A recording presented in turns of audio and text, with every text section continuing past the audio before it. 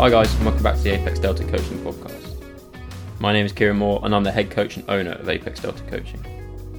On this show, my aim is to help educate, inform and drive you to get stronger, fitter and more resilient as an athlete and human. I'll discuss different topics in strength, fitness, mindset and more, as well as talking with guests on their area of expertise. Today I was joined by Richard Wharton. Rich is the personal leadership coach, helping people break into the world of business and entrepreneurship. He primarily focuses on helping people become effective leaders, drawing on his own personal experiences working in the public services, both within the police and fire services. We discuss some of the key principles underpinning effective leadership, how this applies to the wider context of people's lives, and why being an effective leader is important for everyone. With that, let's get into today's show.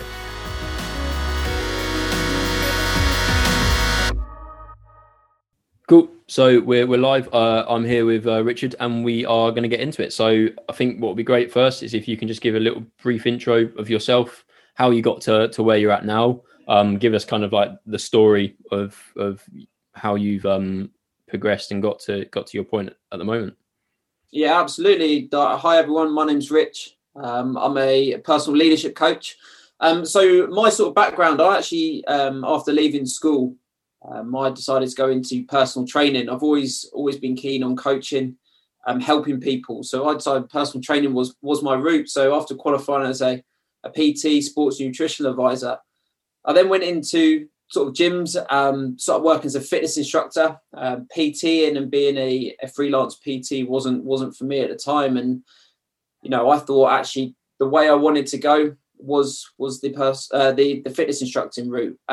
After a short period of time, I realised that wasn't really what I wanted to do. I felt like a glorified cleaner, as it were, cleaning machines, etc. And I decided to give the emergency services a go.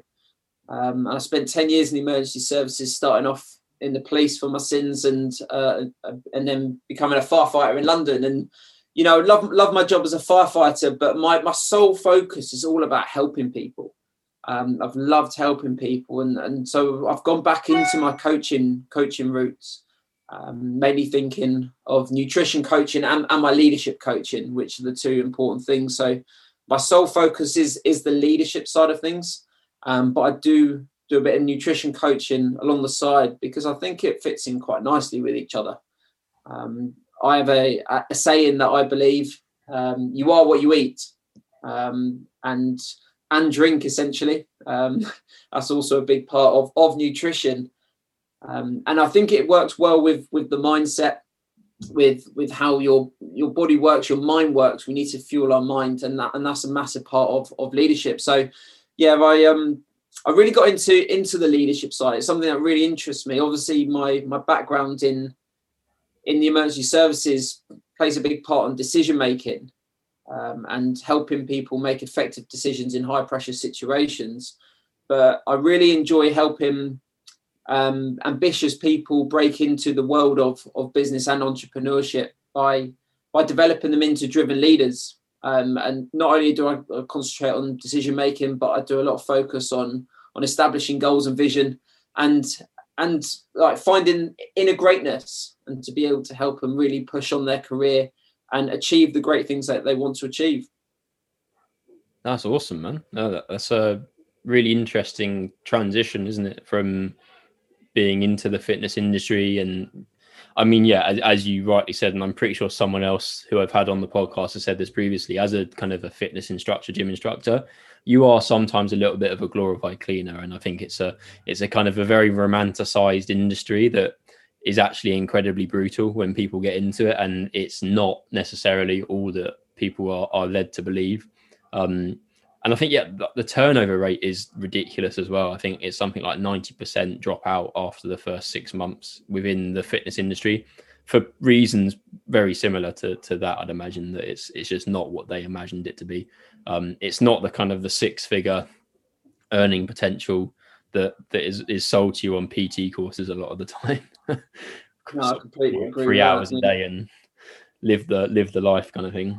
Yes. I think it's interesting. Yeah, I like the idea of having that kind of that nutrition focus alongside the leadership, because I think, yeah, this is something that's been echoed by, again, quite a lot of the people I've had on here, is that holistic approach to the whole process, in that coaching yes, there are people who exist within silos. Like I am a strength coach, I am a lifestyle coach, or whatever, or I'm the guy that focuses on this aspect. But yeah, having that more holistic approach makes sense, doesn't it? If you truly want to help people, like and in your context of helping people be successful and sort of successful leaders, like if you can't first sort yourself out from a physical, mental perspective, and all that encompasses that in terms of like training, lifestyle, nutrition, all that kind of stuff, it's going to be very hard to then impart any kind of meaningful or effective leadership onto anyone else.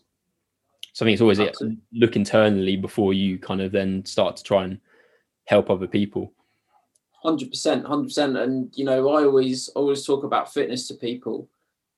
People think fitness is just your running or your gym session. However, fitness is, in what I say, is 20% exercise, 80% nutrition, and 100% mindset. And you hit the nail on the head there in the sense of being a lifestyle coach, in a sense that you've got to look at the whole bigger picture, the whole game, not just what are you doing in the gym that a PT might look at, or an average PT might look at. Don't shoot me down for that, but it's kind of actually you need to look at the whole big picture. And that's what I do. Is, you know, I class myself as a nutrition coach, but actually I probably focus more on the mindset than I do on the actual nutrition itself. Obviously, once you've pointed people in the right direction, you have meal plans and things like that, try and educate people. But actually, a lot of the work is, as a coach normally does, is to help people with their mindset, whatever that might be. And I think nutrition is so much behaviors, and it's actually so little about the kind of macros and the calories and all that kind of stuff, because that stuff, it is what it is. It's an aspect of, it's very much like training in that respect, that like the reps, the sets, the exercises matter relatively little compared to the overall picture of consistency and showing up and doing the work and all that kind of stuff. And in the nutrition perspective, it is so much behaviors rather than it's people's kind of internalized feelings around certain foods. It's people's behaviors around their kind of like their eating habits and all those kind of things that have probably a much greater impact than the specifics of what you're eating, or the specifics of like how much protein you're getting in and all that kind of stuff. Yes, those things matter, clearly. Like there's a base requisite amount of correct, right things that probably have to be in place to make progress, but on a deeper level, it is a behavioral mindset focused approach, isn't it? I couldn't agree more. And, you know, we could sit here and talk about macro, micros, calories in, calories out. We could talk about phytonutrients. We could talk about hydration. We can talk about all sorts of different stuff. But the whole thing is that if you don't enjoy what you're doing, you can calculate whatever you like. But if you don't enjoy the food you're eating, what you're drinking, and doing it at the right times, etc., then you're not gonna sustain it. You see a lot of diets out there, and I use that term very lightly. But there's a lot of diets out there which are great for what they do, but are not sustainable because they're, one, not enjoyable, or two, they might be completely against what the normal human body wants to do. So actually, you know what, you've got to find something that you enjoy doing. You can make it fun. You can sustain it. That's the biggest part of it. And I always say to people, you know, if you can do something for 21 days, you will build a habit. If you can do something for 90 days, you build a lifestyle. And they're the sort of changes, whether that be a behavioral or a lifestyle change, you know, exactly the same sort of concept. You've got to be doing it for a long period of time rather than doing a diet which suggests it's a shorter period of time. So that's my sort of view on it. Mindset's probably more. I always like the idea of marginal gains in that respect, because I feel the only real way to sustain and create long lasting lifetime or lifestyle habits is through the small things. It's not the kind of the big January 1st, like I'm cutting out all of the bad stuff kind of approach, because everybody knows that typically only lasts a week max. Maybe you make it to February, but that's not the norm, certainly. Like, and it's the kind of idea that maybe if you took a 1% better approach, like on a daily, weekly basis, like that's going to add up to significant improvements and habits being built for the long term over the kind of the shorter, faster, just 6-week powering through approach that never works, really. You know what? It's funny you mention that, because that's a saying I absolutely love. And it's saying if you get 1% better every day, in a year's time, you'll be 365% better. And it's so true. You know, how many people turn around and say to you, whether you're a coach, whether you're friends, whoever you might want to be, I'll start on Monday. I'll start next month. I'll start on the 1st of Jan. I'll start when the time's right. Because at the end of the day, when's the time ever going to be right? You'll always find an excuse as to why the time isn't right to start. I find a lot of people that I work with and who are successful in whatever they do, whether that be the leadership side of things, whether that be the nutrition side of things, but people are successful when they start now. Let's implement something today. Let's get started. And that's normally in my coaching and in my training, whenever I first have a call with someone, the first thing I say, right, let's start today. Let's go. And people go, what? I wasn't ready. No, we have started before you even thought you were going to start, you know. So why procrastinate? Why put it off? Let's get going. Let's make those changes and let's make it last.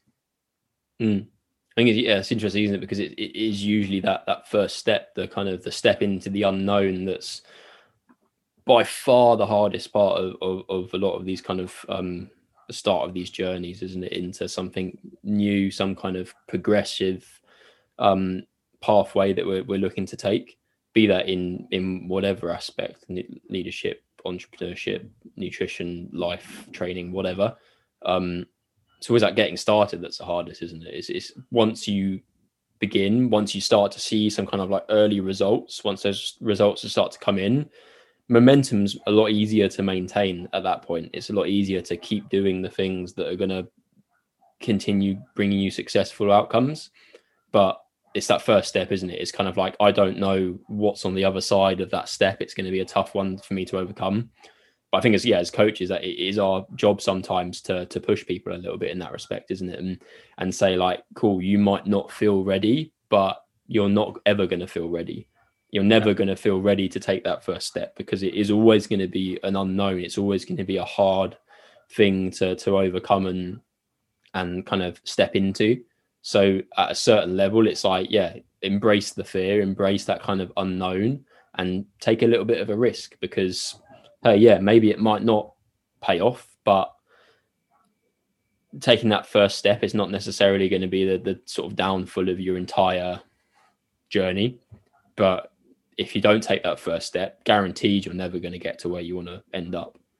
Absolutely. And, you know, one of the biggest things I talk to people about when it comes to leadership, and especially with entrepreneurs, is that you either win or you learn. A lot of people I speak to, they see failure as a negative. Failure is actually a positive. You're doing it every single day. You're trying something, it doesn't work, and try again. And people normally associate failure with something big, when actually, you know, we know full well in the gym, if you try and you push yourself to your limit, you can't go anymore. Actually, you've learned that was your limit. Okay, we've now set the bar. We'll go again. Next time you go one more, and then you can't, and then you keep building up. And it's the same with everything else. You know, failure is part of success, whether you like it or not. You take a child, for instance, when they start to walk, the first time they manage to get up on their feet, they're holding onto the sofa, they let go, they fall down. Do they stop there? No. If they stopped there, no one would ever walk. We'd all be crawling the rest of our lives. And that's exactly the same sort of attitude that we've got to have in entrepreneurial life, in business life, whatever life we're in. We need to take that same sort of attitude of, actually, let's forget about the fear of it. Let's just give it a go and see what happens. What is the worst that can happen in that situation? And that's the biggest thing for me is that if we give it a go and we don't succeed, we're not starting again. This time we're starting from experience. We know where we went wrong last time. Let's improve for next time. So that's the biggest thing. And I love that sort of mindset, that sort of actually, let's try things. Let's try it out. Because at the end of the day, if you never try and you keep making excuses, where's that going to lead us? I speak to so many people who say that they can't do something because of their job. They can't do something because they're too busy. That's quite a common one. I'm too busy to do that. Okay, right, cool. People say, I wish I wrote a book. I wish I did that bit of music. I wish I did that sport. I wish I did this. And one of my favorite sayings or quotes from Les Brown, who's a motivational speaker over in America, he turns around and says that the most expensive place in the world is the graveyard, because there's so many ideas that didn't happen because people just put it off and it was too late, which is fascinating. Yeah, no, certainly. It's interesting, isn't it? Yeah, you say that, kind of the idea of that kind of hindsight, isn't it? Of people looking back and saying like, oh, if only I'd done this, if only I'd done that. And I look at where this could have taken me. And it's like, well, why not? Why not start? Like, I don't think there's ever necessarily, it's never too late to start something, is it? It's never too late to kind of take a first step into a new venture, a new arena of kind of life that you're kind of not currently familiar with, or that you want to get into. Because at the end of the day, what's the worst that could happen? Like, you fail, someone says no to you, you don't get a job, whatever it might be. The worst that can happen is that you know how to improve for next time, isn't it? Really, it's so much a case. And I equally, from a kind of a coaching perspective, have this conversation with people a lot. It's like, well, yes, there is an element of failure. Yes, that we have to kind of accept that to a degree, and there are certain ways we can deal with that if it comes up. But at a base level, if we never even try, if we never even put ourselves kind of out there in a position where we could potentially fail, like, we won't improve, will we? Because, say, like, if you're never pushing up against those current self-limiting beliefs, those limitations that are there, whether they're real or not is another conversation, but those kind of limitations that exist, if we're never pushing up against those, we're never going to improve at all, and we're never going to get anywhere, and we'll just kind of be in a constant state of stagnation. And yes, as a coach, it's probably my job and your job and kind of our collective responsibilities to help people, help clients overcome those. But at a certain level, I have probably not much sympathy for someone who sort of says, oh, well, I couldn't achieve this and this, and I didn't do all these things I wanted to do, but I never tried. And it's like, well, I can guide you, I can tell you, but at the end of the day, you have to take that first step. I can help you take that. I can kind of provide you the roadmap that's going to help you get to whatever goal. But at the end of the day, you have to be the one to take that step, take the risk, and put yourself out there to potentially fail, but learn from that and improve going forward. That's it. And there's no harm in taking that step. There is no harm. Like, we said it before, what is the worst that can happen? And I think that's was one of the biggest things that I've realized since, coming into coaching, helping lots of different people from different backgrounds. That a common thing is, some people just need that little bit of a push and just say, you can do it. And one of the things I say to people as a coach, especially when I, start coaching them, I turn around and say, look, there are going to be things that you don't like to hear. I'm here as a coach. I'm not here to just listen to your sorrows and say it's going to be okay, because me saying it's going to be okay is not going to get you to where you want to go to. There are going to be some things I'm going to say and you're not going to enjoy. That I am going to push push the boat out, as it were, push your limits, because that's how you grow.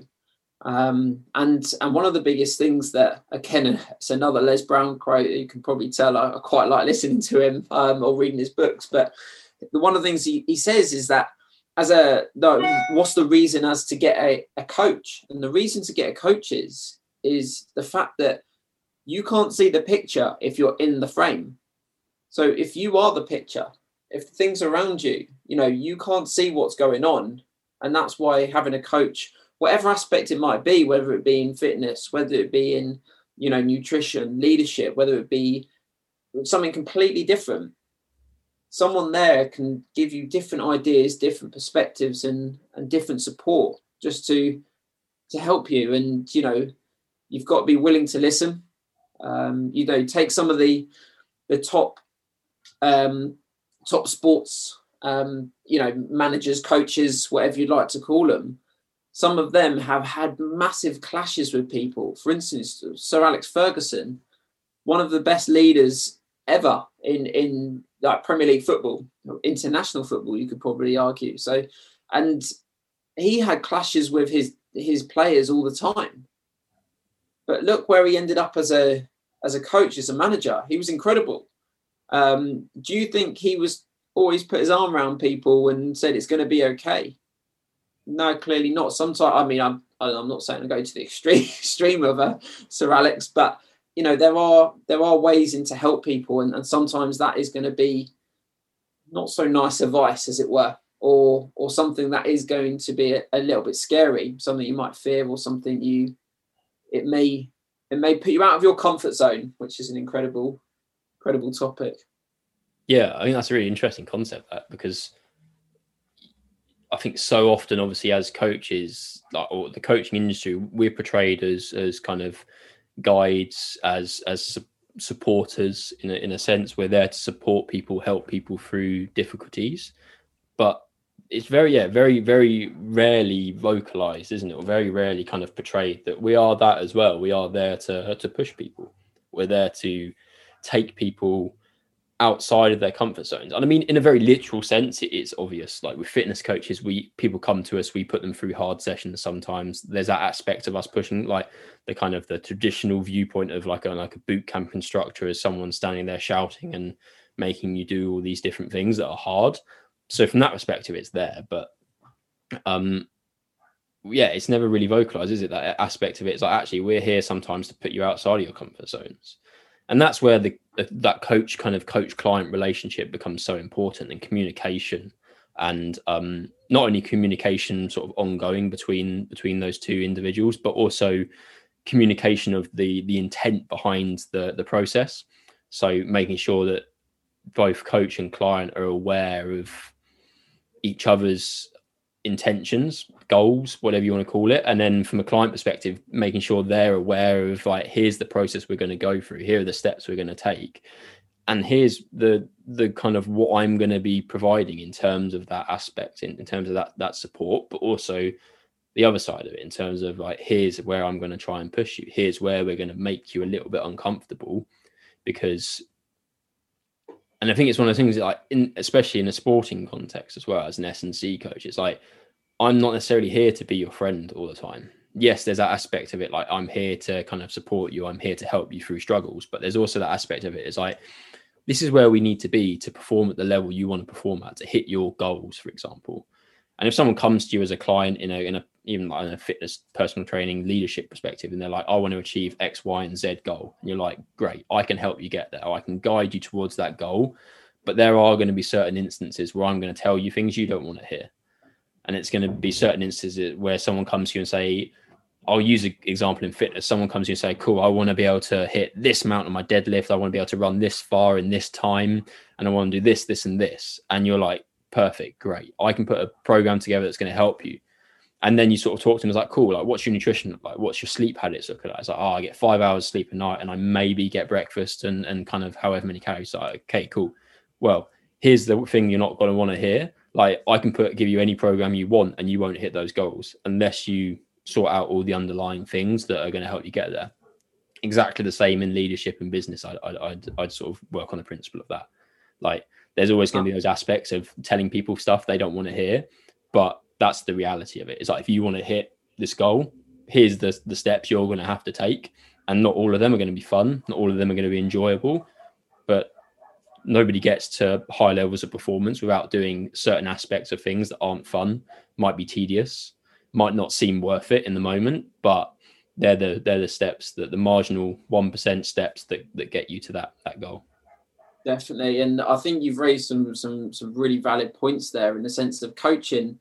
There's three important parts of coaching, and you mentioned communication. You've hit that really well in saying that communication. It may be that boot camp instructor style shouting type thing, really motivating to progress on. It may be that you need to have that sort of arm around the shoulder, I'm here to build you up type thing, let's work through it together.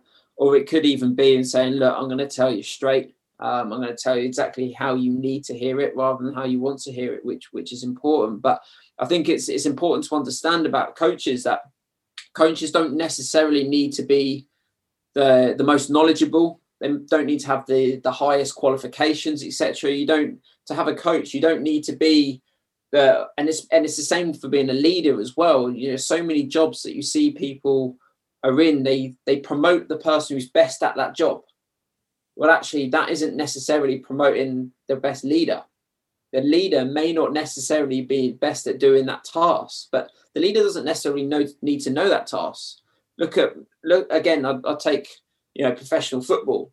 A lot of the managers, especially in the Premier League, have played football previously.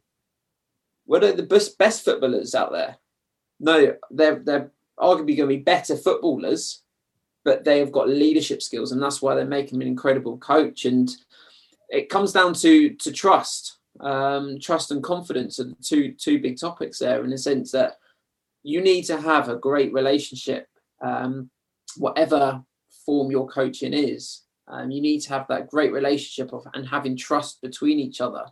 That client coach trust in there, and then the second part of it is having the confidence that you know what you're talking about as a coach, and then the client knows what you are talking about as that coach. It's that confidence between each other that actually is going to get those results. And you see it all the time. You see it all the time in different aspects. And you touched on fitness, which was obviously your forte, as it were. But people don't want to do the extra work. I've come to you to provide me, I want to hit this time in my running. Design me a plan to do that. Okay, cool. Right, let's look at everything else. No, I didn't ask you to look at that. Well, if you want me as a coach, that's how it's going to work. It's on my terms, not your terms. You've come to me to get the results. I'm not going to lie to you to say, and you see it a lot of time. A lot of coaches say, yeah, I'll take your money and I'll be able to get you those results with actually no real ambition. Good coaches turn around, I am going to get you those results, but it's on my terms. I'm going to tell you how you're going to get there. And you've got to follow it. If you're not prepared, we can help you with your motivation, your mindset to help you get there. But if you're not prepared to put it in, I'm sorry, but I think this ties into the leadership conversation as well, doesn't it? Because as much as you want to create effective leaders, you also want to create to a certain respect, like autonomous leaders or self-autonomous leaders, like people who don't have to rely on those kind of external helping hands necessarily to lead. Like you can take the extreme examples of, like, for example, yourself in the kind of the like public services, or taking it into like a military context, even of like you have someone there who's then making life and death situations potentially on a daily basis. Like, and when you take it into that context, it's like, well, if they're constantly having to rely on someone external, be it a coach or whatever, to kind of like lead them in that path and tell them here's the right and wrong things, like that's not an effective leader. They might be effective when they're being told what to do and they're having their hand held, but it's someone who can truly kind of like take a concept or understand the processes that are involved, and then do that when the spotlight's not on them, do the work that's necessary to get where they want to go. And I think that's an interesting area to think of as a coach, as a kind of a leadership coach, or as a fitness coach, as a whatever coach. Like, you can't force people to do stuff, and there has to be an element of you providing them with the kind of the framework to get where they want to be. And then you have to an extent, and it's a bit counterintuitive as a coach, because the reason people hire us as coaches is to guide them and help them. But at a certain point, you have to take a step back and let them make the mistakes, let them go through the process, and actually let them work through these things on their own. This is probably more within the online setting as well. I'm very much and this is something I have to work on, continue to work on, is as a coach, my first instinct is just to help and to provide solutions. If someone comes to me and like, oh, I need help, I'm like, great, here's what you're going to do, X, Y, Z, let's go and do it.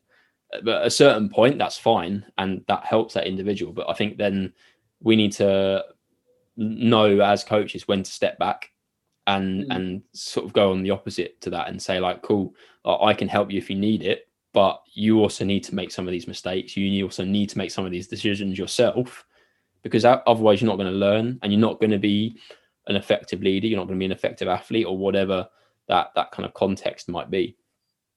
Yeah, and you know, I love the fact that you've come across with, you know, allowing that client, as it were, to be able to make those decisions themselves. You know, the best coaches out there won't necessarily just tell you what to do. I think that's a common misconception, that if you go to a coach, they're going to tell you exactly what you need to do. Actually, the majority of coaches, especially the successful coaches, will actually ask you the questions and you'll come up with the answers yourself. You know the answers within you, but you've just got to go and dig for it. And a coach will just help you lead you down your path, and the correct path. But as you said, it's a journey.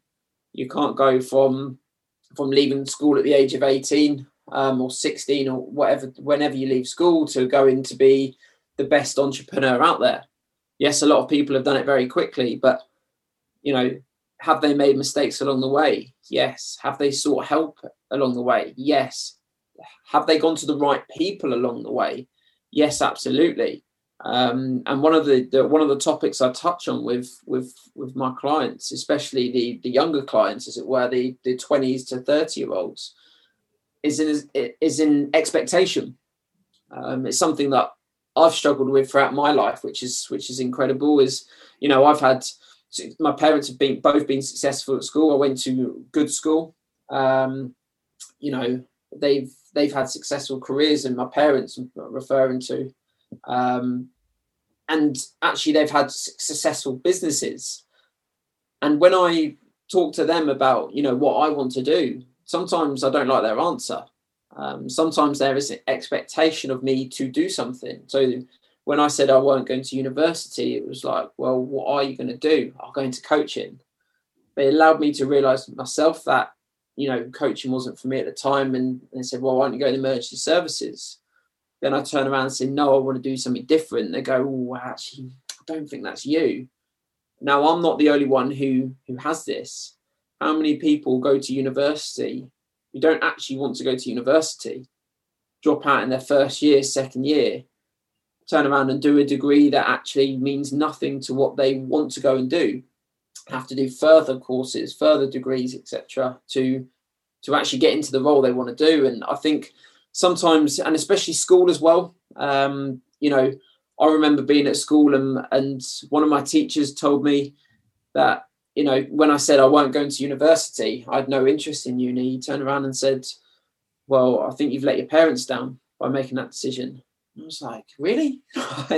is this how this is going? And I think people just need to realize that actually sometimes you need to make that decision for yourself. It's taken me 29 years to realize that, but I've now suddenly decided actually this is my path. And actually when I go to seek advice from people, I will go to people where I want to be, rather than just speaking to people who are close to me, who may not know my circumstances, or may know my circumstances, but may not know what the best thing for me is. I always talk about playing it safe. Your family and your close friends will always tell you to take the safe route. It may not be the successful route. It may actually hold you back. They're not doing it deliberately to hold you back. They're doing it deliberately because they don't want to see you, and I use that term, fail. They don't want to see you get it wrong. They don't want to see you miss out, lose out, or anything. So they're doing it for the best of intentions, but it may not be exactly what you need to do to go and succeed. No, certainly. I think the times in my life that I've failed, like, have been probably some of the most beneficial sort of like instances, like things that have happened to me that have pushed me to where I am now. Like through injuries in rugby, when I tore ankle ligaments. That was kind of what put me on the path of going into fitness. Like, I think when I was younger, I had my mind set on joining the military, and did some kind of a brief stint of time as a reservist, like in training. And then, through injury, realized that wasn't really the career I wanted to go down, and kind of transitioned out of that into fitness. And it was, through those kind of failures, like I didn't make it through training. I failed, if you like, but the things I learned in that respect. And then in school, I went to sixth form and failed all my exams, and then dropped out and moved into a different area. And then realized that, I'm going to go into coaching and kind of PTing, and did that route for a while. And it's probably similar to you. I kind of like, this isn't what I thought it was going to be necessarily, as a kind of a fitness instructor. So moved into kind of coaching CrossFit. And then equally in that respect, I was like, there's a ceiling here that I think I've hit. And I don't see that in 10 years time, I'll necessarily be any further along that journey. And it's through those on the face of it, things that would be failures. Like, I've tried something, it's not worked out, and I've stepped back or stepped away from it. And on the face of it, is that, isn't it? Like, that's a case of like, that would be seen as a failure. That's seen as something where you haven't succeeded at what you tried to do. But on the flip side of that, you've learned a whole lot in that process of that's actually put you on the path that might be successful. Because none of us can know what's going to be successful or not. We can only try and see what happens and adjust based on that. No, completely. And I speak to, a lot of my friends, like, look, aside from coaching, but a lot of my friends are in the emergency services, whether that be the police or the fire service. And a lot of them tell me how bad their job is, how they dislike it. They're underpaid, undervalued. I certainly agree with that. But then I say to them, well, why don't you go and do something else? And the thing is, I can't. Why can't you? I don't know. I don't know what I can do. And that's the thing, is sometimes I say to people, you just got to try. At the end of the day, if you've gone and done something, it doesn't work out, you can always do something else. If you want to run your own business, if you, obviously put in some, risk management things in place, make sure you don't use up all your money, but at the end of the day, if you want to go and say, actually, I want to run my own business, why not? And this is one of the things that, what actually got me changing my career, changing the way I look at things. Coaching's always been in my blood, as it were, but never really pushed at it until I started doing network marketing. And network marketing is a massive, people, straight away, no, I can't do network marketing. But it's not necessarily the network marketing that is beneficial to me, but it's the skills and the personal development that I've learned from network marketing, which has actually dictated my future into sort of coaching, leadership. It's incredible how, I love networking as it is. I love meeting new people, chatting to people, finding about their lives, etc. Seeing how I can help. But the skills that I've learned from that, they've been able to present.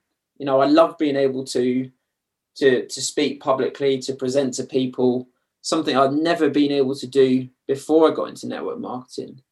Being able to coach people effectively. When we talk about coaching, I always thought about coaching as a coach tells someone what to do, how that was wrong. I've learned a lot about coaching, and my ability as a coach has improved since then.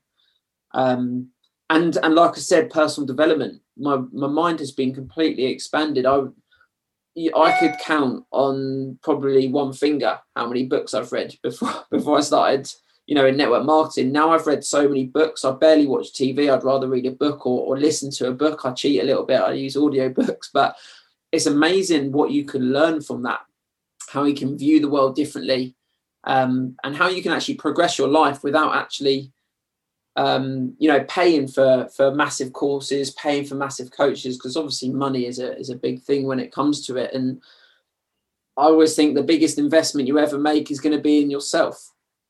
People talk about investments, talking about houses, cars, all sorts of things, but the biggest investment you should make is within yourself. And And whether that be on books, courses, coaches, whatever it might be, you're the most important thing here. Go and enjoy your life. Go and have a great life. Why settle for a good life? Yeah, no, certainly. I'd echo that sort of sentiment completely. I mean, yeah, I think any money I've made so far in coaching, I've invested back into myself, be it through courses, books, whatever else. University is a big one, I suppose, which is kind of a delayed payment, but it's there at some point.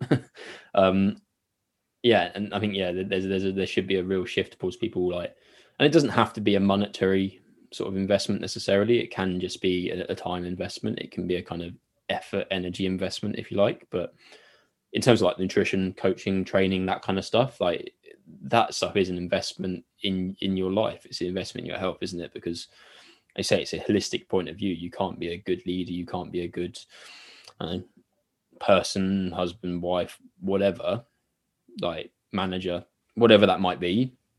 I don't think if you haven't at least to some level started to kind of look a little bit more internal and invested in your own health and well-being first, which I think is why it's such an important aspect of anything people do, be it leadership or otherwise, that they invest in themselves before.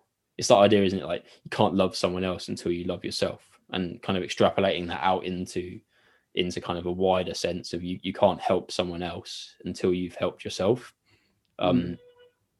Both from a kind of an experience standpoint, like I'd imagine for yourself, it'd be very hard to kind of move into kind of like as a leadership coach, as an entrepreneur, or as in that space as a coach, if you hadn't have had some of the experiences you'd managed to have through your work in sort of emergency and sort of public services. Like I wouldn't be able to coach people as a strength and conditioning coach. I wouldn't be able to kind of help people on that journey if I didn't always kind of like practice what I preach in terms of like train hard and kind of apply all the principles that I believe in as a coach. Definitely. And I think the beauty of that is that a lot of people have turned around and said, you know, one of the things I find as a coach and as a young coach and new into coaching, especially in leadership, is saying, well, what corporations have you worked in? Well, I haven't. I've worked in the emergency services. Well, why do you know about leadership then?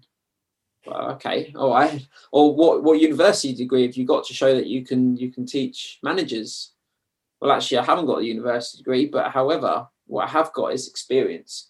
And like you said, that experience, if you have experience in just one sort of place, if everyone had the same sort of experience, there wouldn't be, it wouldn't be a diverse working environment. If everyone had exactly the same route that they've taken, people wouldn't have different ideas. People have exactly the same ideas, the same generationally, the same ideas be passed down after generation. And actually, when things do change, and I think the pandemic has brought a massive thing to people, massive eye-opener, saying that actually the world is changing. We need to change with the world. We need to adapt. And actually, having someone with an emergency services background, whether that be myself or anyone else in emergency services, it's those sorts of people who actually have probably some of the best decision-making there is. Some of the best leadership there is. You take a police officer, for instance, you don't automatically think about leadership, but if the first thing they do is turn up to a road traffic collision and see carnage, as soon as you step out your police car, as soon as those lights are flashing, everyone stops and looks at you. Now you've got many tasks that you need to do. You can't do them all yourself. This is where you need to take control, and that's what being a leader is all about. Is actually, right, okay, I've got this thing going on in front of me. Inside, I'm going, I don't have a clue what I'm doing. Actually, you do have a clue what you're doing, but at the time, you feel like, oh my, like what am I doing here? But you need to take control, and that's the best thing about being a leader, is that you actually go, right, okay, let's think about this. Right, this needs to be done. That needs to be done. Let's give out some tasks to people to solve those issues, and we can really break it down. Some of the greatest leaders that I've had the chance to meet and speak to have been through the emergency services. There's a lot of people out of emergency services that are incredible leaders. You look at some of the top entrepreneurs out there, Elon Musk, incredible. People like Sir Richard Branson, Bill Gates, etc. They are incredible entrepreneurs, got great leadership, great mindset. But these people, these successful people have come in all different shapes and forms. They've got completely different backgrounds.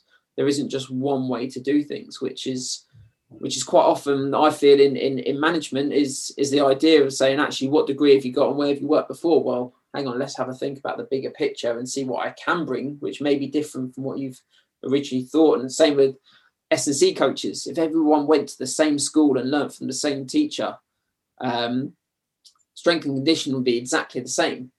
However, there are so many different routes to go down with fitness and strength and conditioning. So many people changing the game, which is fascinating. Even if you take personal training, someone like Joe Wicks comes along. He started doing personal training. Now look at him. He's all online. He's created apps and things like that. Incredible entrepreneur, incredible trainer. And his background was come from teaching people in parks, and it's amazing the journey can take you, but it's just being willing to adapt and change to that environment. It's the same in any walk of life, any industry. I think to be an expert, to be a coach, to be a kind of a leader in any capacity, you need to have, there's a base requisite understanding you probably have to have, like, to be a entrepreneur in business, be kind of like the Sir Richard Branson, you have to understand business at least to some degree to progress anywhere.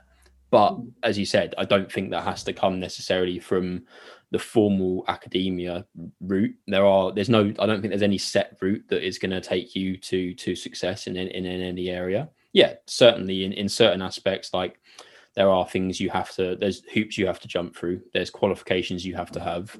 There's kind of exams you have to take and all that kind of stuff to get to a certain level. But I think people will benefit and be much more successful from a broader kind of array of experience. And be that coming from something like the emergency services, like you say, like if someone came to you and they were kind of applying for a leadership role and they'll be like, cool, what experience have you got? And they're like, oh, well, I was a paramedic for however many years. I was a kind of a firefighter for however many years. I'd look at that and say, well, clearly you've got a ton of kind of very practical and on the job learning type experience, which at the end of the day, like no amount of like knowledge or book smarts gets you anywhere if you can't actually apply that to real world settings.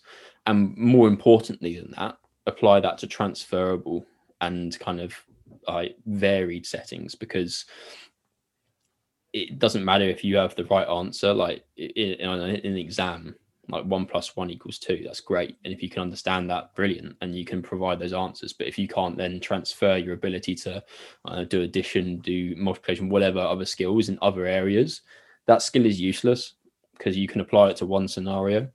Same in sort of, I feel, certainly from my experience at university and kind of from my perspective, like it does become that a little bit. It's kind of like you're doing this to pass this test, you're doing this to pass this test, and that's brilliant because that's what you have to do to pass the course. But it doesn't build transferable skills that apply outside of that one very specific context of like, here's the kind of the answer, here's the exam, and they go together. And it doesn't apply outside of that, which when you become a leader and when you become an entrepreneur, you're going to be thrust into a very highly kind of like random and variable environment where if you don't have those transferable skills, you're never going to get anywhere, are you?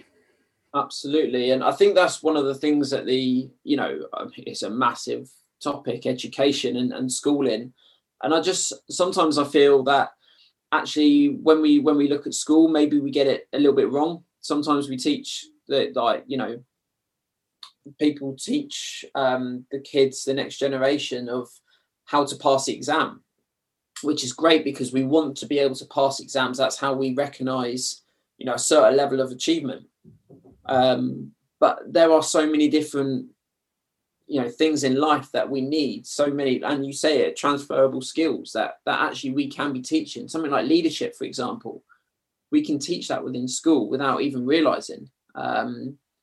Do we have leadership lessons? No, not at all. A lot of it, English, maths, whatever it might be, sciences, etc. Actually, do we have leadership sessions? No. Do we have money lessons? No. Do we learn about stuff like mortgages, rent, those sorts of things? No. Obviously, we have business studies and economics where people choose that route to go down. But actually, there is a whole broad range of things that actually could be really quite fascinating. And that thing of allowing kids to make mistakes.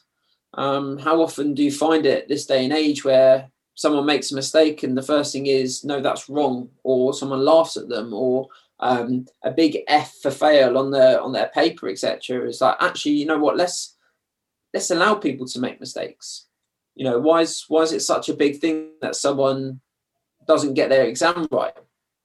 They may have, and I found this in school, and this is how I used an excuse, tests, etc., or something like that. And it doesn't quite answer the question. However, it's fascinating and it reads something amazing, but maybe isn't quite right. But loads of people say, well, you failed the exam. Okay, but look at the work I have done. I know it's not quite exactly what you wanted, but is that any good? How can we change that into being something good? So it's about giving people a chance, giving people the opportunity to try to do things and see if they can succeed. And if they don't succeed, okay, how can we improve for next time? It doesn't matter. I prefer you to give it a go and get it wrong than not try at all. No, certainly. Yeah, and I think that'd be a really important shift, I think, that should be made. Bit of a change of direction. So this is a very reductionist idea and a very reductionist question, but what makes an effective leader? Well, that's a massive topic, but an effective leader essentially is someone who is there who can give a different point of view, and that's how I would always look at a leader, is in a sense that someone who is there going to give a different perspective and different options, and the best way to do that, in my opinion, is to ask questions. The best leaders that I've ever had the opportunity to work with, spoken to, learn from, have always asked questions and listened effectively. So listening and asking questions are the biggest thing for an effective leader, I believe. Being able to, find the issues and then ask the person the questions to find the answer, not necessarily given that opportunity to explore. It's a very interesting question because, actually at the end of the day, you could talk or I could certainly talk for hours about, what makes a great leader, what makes a great coach, what is. Do you think it's context specific, or do you think there are some kind of key? Do you think those things you just explained there are common amongst any kind of leadership in whatever capacity that might be? Yeah, I mean, I think that's the thing is, obviously being a leader, you want to help develop people. You want to make situations better than what they were before. Does it always work out like that? No, but at least you've made a decision as to why you tried that sort of thing. And it's like anything, especially in team environments, is saying that one person might have one idea, one might have another. Neither of them are wrong. Neither of them may be right, but one will make one decision.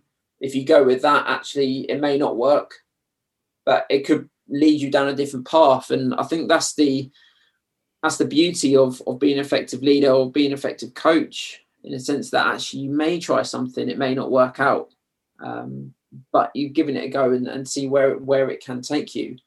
And there's no right way, no wrong way. You look at all the coaches in the world. They are all different. If you look at all the leaders in the world, again, they are all different. there is no sort of right or wrong way to do anything. So being an effective coach, being an effective leader, one is always measured on results. 9 times out of 10, they will get results eventually. But 2, I think the biggest skill that they've got is perseverance. People know what they want. They've got their goals. They help other people see their goals, and they will do whatever they can to reach those goals. There is no stopping them. They may get it wrong thousands of times, but eventually they get it right on the 1,001th time. And that's what makes a difference. Take Donald Trump, for example, whether you like him or dislike him. I won't go into the political side of things, but as a businessman, obviously he started off with a lot of money from his father, but how many times did he become bankrupt throughout his career? I believe it was 7. Someone told me. How many times did he become a millionaire or a billionaire? I think so. People look at that and say like, oh, well, he's clearly not very good because he's failed lots. It's like, well, he's failed lots, but in the grand scheme of things, like you only need to succeed once and be very successful for that to be changed. Like there's instances of, I think it's Michael Jordan. Like there's some great quotes of like him saying around how like I've failed X number of shots, I've missed this many free throws, but nobody remembers that. They remember the fact that he's the greatest basketball player that's ever lived because of the successes he's had. But there's probably maybe not an equal number, but there's also a large number of failures that he's had, and that's kind of that echoes that same thought process, doesn't it? Yeah, exactly. And you know what? How many people do you speak to? Do you see who I've tried that, it didn't work? Okay, so you're not willing to try it again. This time it's going to be different. How is it going to be different? And you're like, well, actually, you look at the successful people. Whether you take sport is a great one because it's so publicized. But you take someone, anyone, Cristiano Ronaldo, for example, how many times that he would have failed, whether that be in training or in a match. But how many times has he succeeded? You look at, like you said, Michael Jordan. You look at all sorts of different stars. Even if you take someone like Andy Murray, for example, how many times did he fail in tennis? How many times it didn't work? But as long as you succeed at least one more time than what you failed, people remember you for that. People don't remember the time you spent trying things and it not working. They remember the one time that you got it right and it succeeded. And that's the biggest thing I'd say to people is that, and it's a bit of a cliche, but if at first you don't succeed, just try again. I really cannot stress that enough in the sense that it may not work the first time. Try again, do it slightly differently. It may not work. Keep going. Why settle for what you have got when you can go and do whatever you want to do? And you've just got to believe in yourself and go and do it. I think last question then before we sort of start to wrap things up, but do you think leadership, the kind of qualities we just talked about, like in terms of developing leadership, do you think that's something that everybody can benefit from, in regardless of whether they are your kind of your typical leader in a sense of they are a manager, they own something, they're kind of an entrepreneur, whatever? Do you think people outside of that spectrum who aren't your classical leader or in a leadership position necessarily, do you think they can benefit from some of these qualities? Yeah, absolutely. And I think, obviously you have got those people who are natural born leaders, as it were. They've got those key skills and have been nurtured into being into a great leader. And I think that they obviously need developing to even enhance their skills or make sure, even if they're at the top of their game, make sure their skills are on point. But even people who, one, maybe don't want to become a leader, or two, that they have no interest in becoming a leader, may not have the qualities required, it's a great idea to learn about leadership. The reason being is that you look at some of the great companies out there, when they talk about personal development, they talk about helping, supporting their employees to be better. And that's essentially what leadership is. If you can understand that actually things like feedback, for example, there's no such thing as negative feedback in my eyes. People always talk about positive feedback and, it's really difficult to give feedback. Well, no, feedback essentially is you're trying to help someone else become better, or even help yourself become better. You can give yourself feedback, self-analysis, self-feedback. But you're always trying to improve. You're always trying to get better. And that's essentially what we're all looking for. So in my eyes, that everyone is actually a leader. Everyone's a leader of their own journey, their own life, aren't they? So I feel in that respect, everybody can benefit, at least on some level, from developing their communication skills, developing their ability to make decisions under pressure, because those are things that, regardless, I think, of the position you're in, they're common for everyone, aren't they? Everyone has to communicate probably with other people. Like nobody can do anything in their life without other people being involved to some degree, or needing to kind of communicate with other people, and then making decisions under pressure. Like, regardless of what that looks like, even if it's not kind of like a real kind of high pressure life or death situation, like, everybody has to make decisions on a daily basis. We make thousands of decisions on a daily basis, and being able to do that without, like, it in sort of a concise and successful manner is what's going to lead anybody to success in their own journey, their own pathway. So we're all leaders in that respect, even if it's not a classical sense of you leading a team of people to whatever goal that might be. Everyone, I think, is a leader in that capacity. 100%. And like you just said, everyone crosses the road at some point in their life. You make a decision to cross the road, you're checking for the risks, which are obviously going to be the cars, etc. You put risk management in place to be able to make a safe decision to keep yourself safe. At some point in our lives, we're going to have to speak to someone, whether that be verbal or non-verbal communication. We have to communicate with someone somehow. At some point in our life, we're all going to have to ask for help. It's all those different skills that actually define as a leader. Some of the best leaders out there are those people who just go and ask for help all the time. When you need help, don't see it. You see a lot of people not reach out to people because they're like, I don't want them to see a weakness. Well, actually, the best leaders are okay with their weaknesses, or their development points, as I like to refer to them, and go, actually, I need some help for that. Come and help me. How can I improve on this? And it's all about looking at that gradual improvement. And like you said, life is a journey. We all want to improve in our life. We all want to, have nicer things, have more money, help more people, whatever your goals, your ambition, and whatever gets you out of bed in the morning.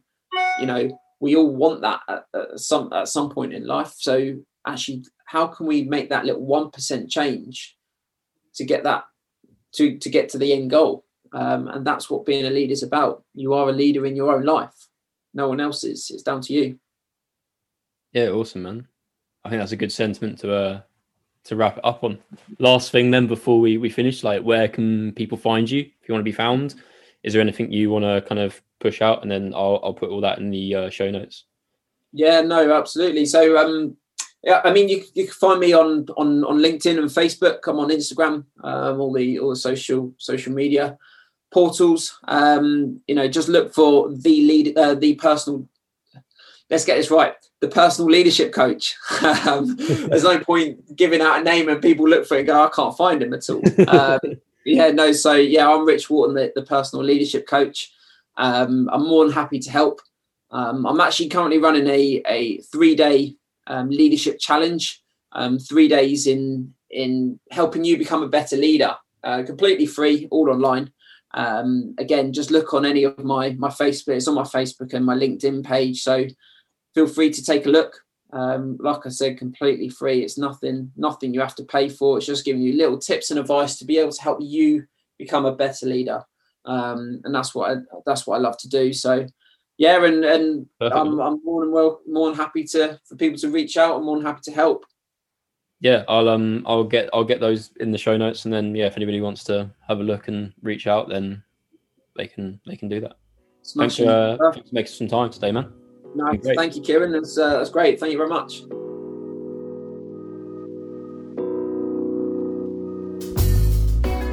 Okay guys, that's it for another episode. Thanks for listening. Check below for all the relevant links and notes from today's episode, or search for us on social media at Apex Delta Coaching. One quick thing before you go: if you're a recreational athlete or fitness enthusiast who wants to get stronger and run longer, then check out the free 7-day hybrid training blueprint we've put together by following the link down in the show notes, or search for our Instagram. It's an ebook designed to help you put together the ultimate weekly training template to crush your hybrid training goals by getting stronger and running longer at the same time without any of the confusion.